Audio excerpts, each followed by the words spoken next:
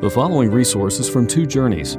Two Journeys exists to help Christians make progress in the two journeys of the Christian life, the internal journey of sanctification and the external journey of gospel advancement. We do this by exporting biblical teaching for the good of Christ's church and for the glory of God. Please visit twojourneys.org for more resources.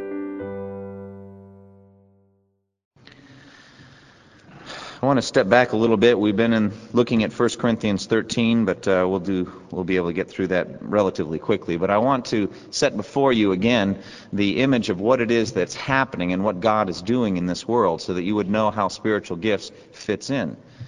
God is building His church in this world. Jesus Christ is building His church. Remember what Jesus said in Caesarea Philippi, very first sermon I ever preached to you. Matthew chapter 16, Jesus said, "I will build my church, and the gates of hell will not prevail against it." And so Jesus has been building His church for 2,000 years, and it's not finished yet, is it? What a project. But He's working on it, and He's building, and it's rising to be a holy temple in the Lord. Take a minute and look at Ephesians 2, and we're going to see that again. I want to put that image ever before you so that you know every day that you wake up, when the sun comes up in the east, and you draw your first breath and put your foot down on the ground for the first time that day, and you begin to serve, why you're here on earth. It's the reason that God has left you here on earth, namely to build His church in the ways that He has appointed for you. If you look at Ephesians 2, verse 19 and following, there the Apostle Paul, speaking to the Ephesians, says, "Consequently, you are no longer foreigners and aliens, but fellow citizens with God's people and members of God's household, built on the foundation of the apostles and prophets, with Christ Jesus Himself as the chief cornerstone." I cannot stress enough how important that foundation is. That foundation, the foundation of the apostles and prophets, is the Scripture, I believe. You have in your hands now, as you're looking at the Bible, the apostles and prophets. That's a good summary for the Scriptures. And so we have the New and the Old Testaments, we have the Word of God, and all of it testifies to Jesus Christ, doesn't it? The Old Covenant testifies to Christ, the New Covenant testifies to Christ as well. He is therefore the chief cornerstone of that foundation. It all points to Him. And so this household that he's referring to is built on a solid foundation that cannot be moved. Heaven and earth will pass away, but my words will never pass away. And so there's this solid foundation, and we've got this household, this structure being built on this foundation with Christ Jesus Himself as the chief cornerstone. And then in verse 21, in Him, namely in Christ, the whole building is joined together and rises to become a holy temple in the Lord. That is what is going on in this world right now. Whether you're an InterVarsity staff worker, or you're a church member here at First Durham, or a missionary in Papua New Guinea, no matter what you're doing as a Christian, you are building this holy temple that's rising in the Lord. And it's far more glorious than Solomon's temple ever was. Nothing, no earthly structure can compete with it. Doesn't matter how magnificent the cathedrals were in medieval Europe. It doesn't matter what kind of stained glass graced their walls. It doesn't matter what kind of carved wood. It doesn't matter how glorious was the temple that God Himself commanded Solomon to be built, inlaid and covered with gold and with ivory and decorations. None of it compares with the glory of this temple. This is a spiritual structure being built together and rising to become a holy temple in the Lord. Verse 22, and in Him you too are being built together. So the building materials are people. You too, the Ephesians, were building materials for that holy temple. You too are being built together to become a dwelling in which God lives by His Spirit. There's no temple in the New Jerusalem, because we are the temple. We are the holy dwelling place for God, and He will dwell in us and with us, and God Himself will be with them and be their God. And so that is the temple that's being built. And it's not finished yet. There is a blueprint for it. He is the architect of that structure. And He is also the builder of the structure. And everything's going according to plan. The structure is right on schedule. It cannot be derailed in any way. There's no way that it will not be finished. There's not going to be any cost overruns either. You don't need to worry about that. It's going to cost just as much effort and blood of the martyrs and witness and sacrifice as He ordains. For it has been granted to you on behalf of Christ, not only to believe on Him, but also to suffer for Him. And Unless a kernel of wheat falls to the ground and dies, it remains only a single seed. But if it dies, it bears many seeds. And so they also fall to the ground and die. And the thing just keeps building and growing. And day after day, you die to yourself and serve him. And the church grows and it rises. So you have this sense of a holy temple structure being built on this foundation, and it's growing and it's rising. And that gives value to the work we do, doesn't it? Everything we do has eternal value.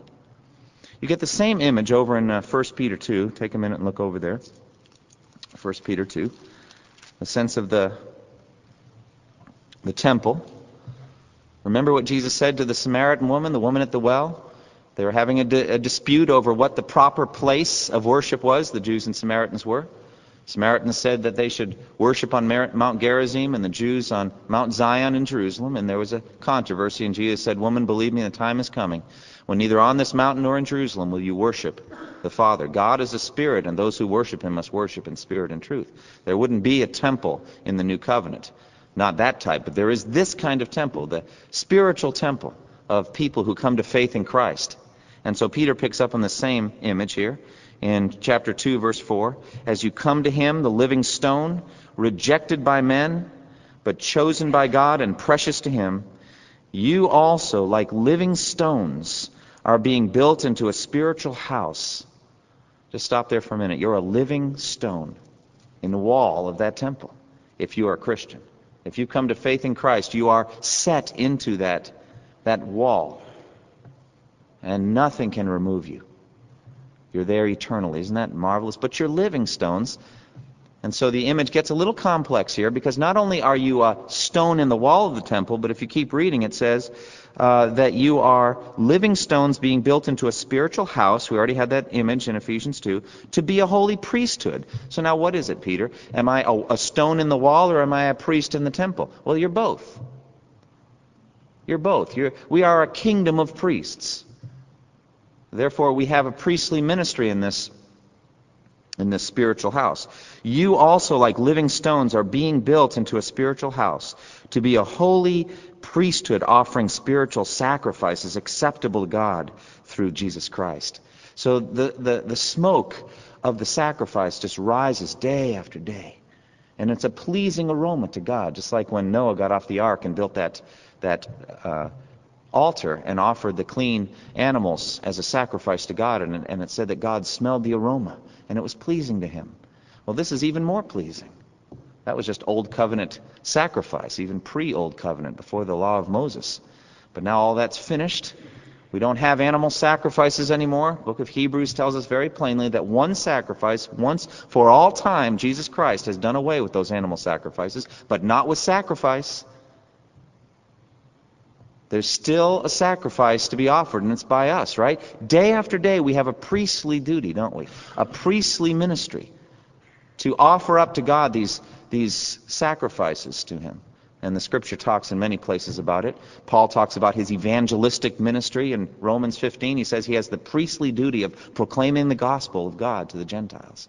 So every day that he went out to evangelize, his priestly duty was to proclaim the gospel. And it's just such a beautiful thing. He just went out and laid his life down. And it wasn't a matter of results. It was a matter of his heart of sacrifice to God. And he left the results to God. And there were great results. Churches planted, and he wrote letters to them, and we have them. The churches in Ephesus and Philippi and Colossae and all of these places that he was praying for and ministering to in mighty ways. So there was fruit, but for himself, he was offering himself every day to God as a sacrifice. And his evangelism was a priestly offering to God. He saw it that way. And also it says in Hebrews 13 that we should offer up to God a sacrifice of praise, the fruit of lips that confess his name through Jesus Christ. So we praise him, and the smoke from our praise just rises up like a pleasing aroma to God. Isn't that beautiful? There's lots of ways we can offer sacrifice. And I think our spiritual gifts is a conduit or an avenue in which we consistently are offering up these sacrifices to God. That's our priestly duty, our ministrations. And as we do it, the holy temple rises even a little bit more. If the Lord doesn't come back in our generation, we will die. And we will go and face him, and he will test the quality of our work. 1 Corinthians 3, he'll see what we've done with that work.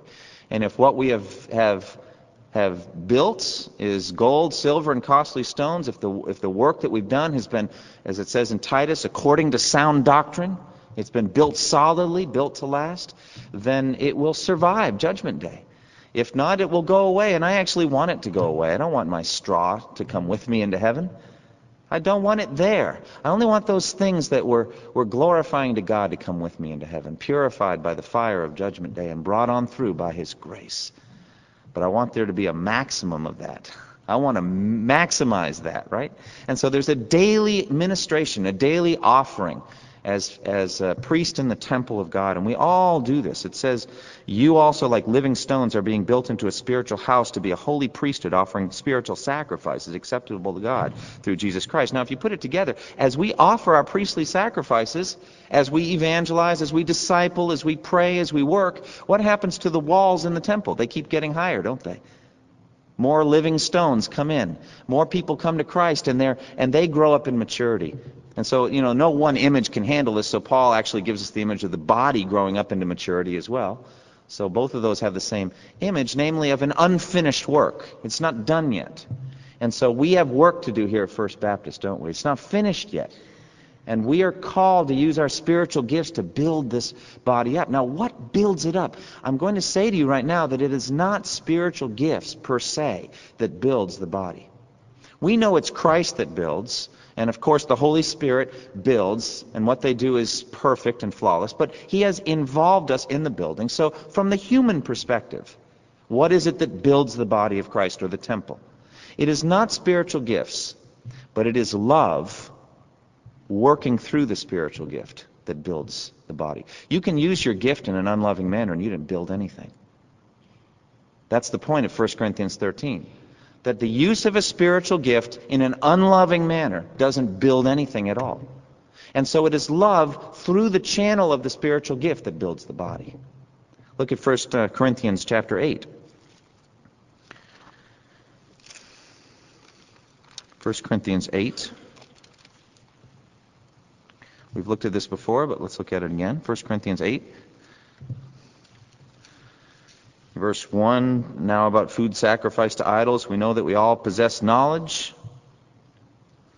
I'm not going to discuss that in context. We'll get to it another time. But then Paul makes one of these statements that stands alone. It's got its purpose in context, but it's also one of those kind of timeless statements as well. Knowledge puffs up, but love builds up. You see? Or another word for builds up is edifies, right? So there's this edification going on. There's the sense of the building being built up. And according to 1 Corinthians 8:1, it's love that does it. Love builds up the body. And so I want, as we come to the idea of spiritual gifts, I want you to think of it this way. It's not your gifts that build up the body. It's love that builds up the body, and love frequently uses your gifts to do it. So this way, if your gift isn't encouragement, you can still encourage a brother or sister. Love will use encouragement to build up that brother or sister. It may not be your spiritual gift, but you can still encourage. Please do, actually. Could be some time that in God's sovereignty He'll orchestrate that you are the only one that can encourage this brother or sister at that moment. May not be your spiritual gift, but it's your work to do. And so it is love that builds up the body, not spiritual gifts. But spiritual gifts are these kind of conduits, and then the love just flows down them again and again. And so you find yourself using that particular manner. My gift is teaching, and so it's just a pipe through which that love for the body just flows. It's my desire to build you up. I want you to go into this week and just have a harvest. I want you to have 7 full days of harvest. So I'm standing here to teach you like this so that you're really motivated to go build the body through evangelism and discipleship and prayer and through all the things that God may call you to do. Isn't it amazing? Look around the room. Take a minute now and look around. Look at each other. You're all going to go off into amazing things. Go ahead, look. People, right? Created in the image of God, brothers and sisters in Christ. Going to spend eternity with these people. Right? They'll look a little different at that point. Resurrection body, who knows what that'll look like. Better, I hope. But, We'll be together, all right? But each one of us is going to go off in lots of different directions this week, aren't we? And we're going to go off into a bunch of good works that God has ordained in advance that we should walk in them, Ephesians 2:10. And you've got your own good works, and nobody on the face of the earth can do your good works for you but you. And so you're going to go off and you're going to do your good works, right? And oh, wouldn't it be great if you hit 100% of them this week? If you did them all of the good works that God has ordained that you should walk in them, that you do them all. And if you do, you're going to be doing them through love. And it's love that builds up the body. Love first and foremost for God. Love for God's glory and His name and His radiance and His reputation in this world. Love for God above everything. And the love for your neighbor is yourself. A desire to build up and to care for your neighbor. Well, that's just setting in context. Look at 1 Corinthians 13. And we should be able to finish the rest of this chapter because we're almost done last time. But there Paul speaks about gifts and the relationship between gifts and love. And if I make it hard for you to hear 1 Corinthians 13 at weddings for the rest of your life, I'm sorry, it's not my intention. Okay? But this is really about spiritual gifts, isn't it? Okay? As you look at it and how love and gifts work together. But don't worry about it. When you hear that beautiful wedding poetry, just enjoy it. Weddings are beautiful, and just let it come over, and it's great. That's fine. But in context, we're really talking about spiritual gifts. All right, let's read it again. If I speak in the tongues of men and of angels, but have not love, I am only a resounding gong or a clanging cymbal. If I have the gift of prophecy and can fathom all mysteries and all knowledge, and if I have a faith that can move mountains, but have not love, I am nothing. If I give all I possess to the poor, and surrender my body to the flames, but have not love, I gain nothing. Love is patient. Love is kind. It does not envy. It does not boast. It is not proud. It is not rude. It is not self-seeking. It is not easily angered. It keeps no record of wrongs. Love does not delight in evil, but rejoices with the truth. It always protects, always trusts, always hopes, always perseveres. Love never fails, but where there are prophecies, they will cease. Where there are tongues, they will be stilled. Where there is knowledge, it will pass away. For we know in part, and we prophesy in part. But when perfection comes, the imperfect disappears. When I was a child, I talked like a child. I thought like a child. I reasoned like a child. When I became a man, I put childish ways behind me. Now, we see but a poor reflection, as in a mirror. Then we shall see face to face. Now, I know in part. Then I shall know fully, even as I am fully known. And now these three remain, faith, hope, and love. But the greatest of these is love. Now we've already seen in the first 3 verses that spiritual gifts, and this is a list of spiritual gifts, speaking in tongues, right? Gift of prophecy, right? Gift of faith, the gift of giving. These are spiritual gifts. But what he's saying is that it's possible to use the spiritual gifts without love. And if you use the spiritual gift without love, you have not built the body. Knowledge puffs up, but it is love that builds up. And so it's got to be love moving down through the spiritual gift that builds the body. So he says that love is indispensable to the proper use of your spiritual gifts. And actually, it is really that the spiritual gift is a tool in the hands of love to build the body. Okay, so we've got to have love, and then then he tells us what love is, and it's a series of character traits. It's a way of carrying yourself. Love is patient, love is kind, it does not envy, as we just read. This is what love is like. Now, as you read through these, how often would you say that these adjectives characterize you? That's a challenge, isn't it? I find 1 Corinthians 13 to be one of the toughest chapters in the entire Bible. It's way beyond beautiful poetry to me now. It's saying, God, is it really possible that I could end up like this? Is that really possible at the end of sanctification that I could end up like this? Andy is patient. Andy is kind. He does not envy. He does not boast. He is not proud. He is not rude. He is not self-seeking. He is not easily angered. He keeps no record of wrongs. He does not delight in evil, but rejoices with the truth. He always protects, trusts, hopes, and perseveres. Is it really possible that I'll end up like that? Well, it's not just possible, it's promised to me. It's promised that I'll be glorious. I'll be as morally perfect as Jesus, and so will all of you in Christ. That's incredible, isn't it? But still a daily challenge as you take your life and line it alongside what it should be in Scripture. But then the third section of this, basically, he's saying that spiritual gifts are temporary. They're temporary. There'll come a time that we don't need them anymore. Isn't that remarkable? Now think about what I've been saying so far this evening. What is the time? When will the church no longer need spiritual gifts? What's that? Well, yeah, when it's finished, when the building project is done. Do you think it'll ever be finished? Of course. It's not one of these endless kind of boondoggle type things that God just wants to keep going and going. He's got an Omega day, doesn't he? I'm the Alpha and the Omega. There's an Omega day. There's going to be a final day of human history. And then the work's going to be done. The temple will be completed. And then we won't need spiritual gifts anymore. But also for us individually, we personally won't need spiritual gifts anymore when we die and go to the Lord. Because spiritual gifts give us a source of information now about God, don't we? We're talking about God now. Secular people or atheists say that God talk is foolishness, right? It's just a human phenomenon. We know better because we have prophecy, right? We have a word from the Lord, and He's told us about Himself, self-revelation. And so it's not nonsense or foolishness for us to say God is love or God is light, because He told us about these aspects of His character. But we only know in part. Prophecy does not give us the whole picture, does it? Not even the apostles and prophets put together gives us the whole picture. The Bible's incomplete. It's perfect and yet incomplete. But there'll come a day that our knowledge will be complete.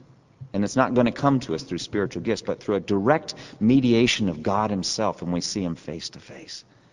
When we see Him face to face, we won't need the pipelines of spiritual gifts anymore.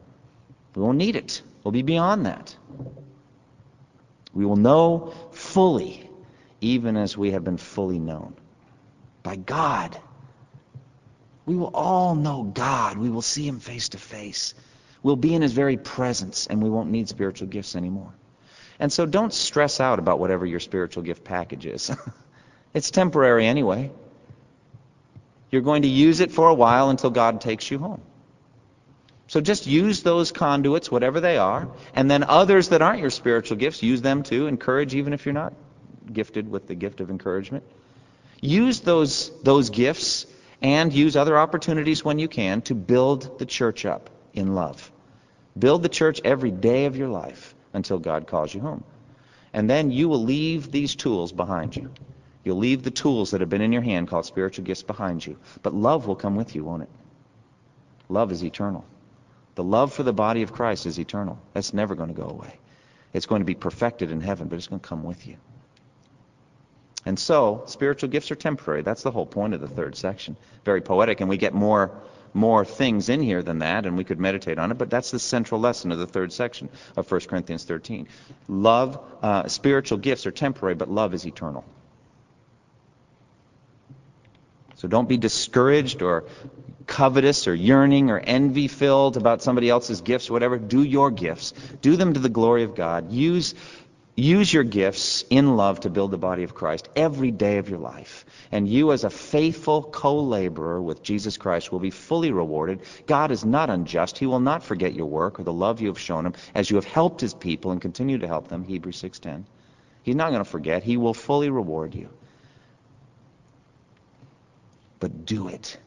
Go out there and do it. Use your gifts to build the church this week. And pray for each other that they would use their gifts. We are still, as a church, not using our spiritual gifts fully. Not the way we should. We need to keep growing in this. But realize the superiority of love. It is love that builds the body, not the spiritual gifts. Thank you for listening to this resource from twojourneys.org. Feel free to use and share this content to spread the knowledge of God and build His kingdom. Only we ask that you do so for non-commercial purposes and in accordance with the copyright policy found at twojourneys.org. Two Journeys exists to help Christians make progress in the two journeys of the Christian life, the internal journey of sanctification and the external journey of gospel advancement. We do this by exporting biblical teaching for the good of Christ's church and for the glory of God.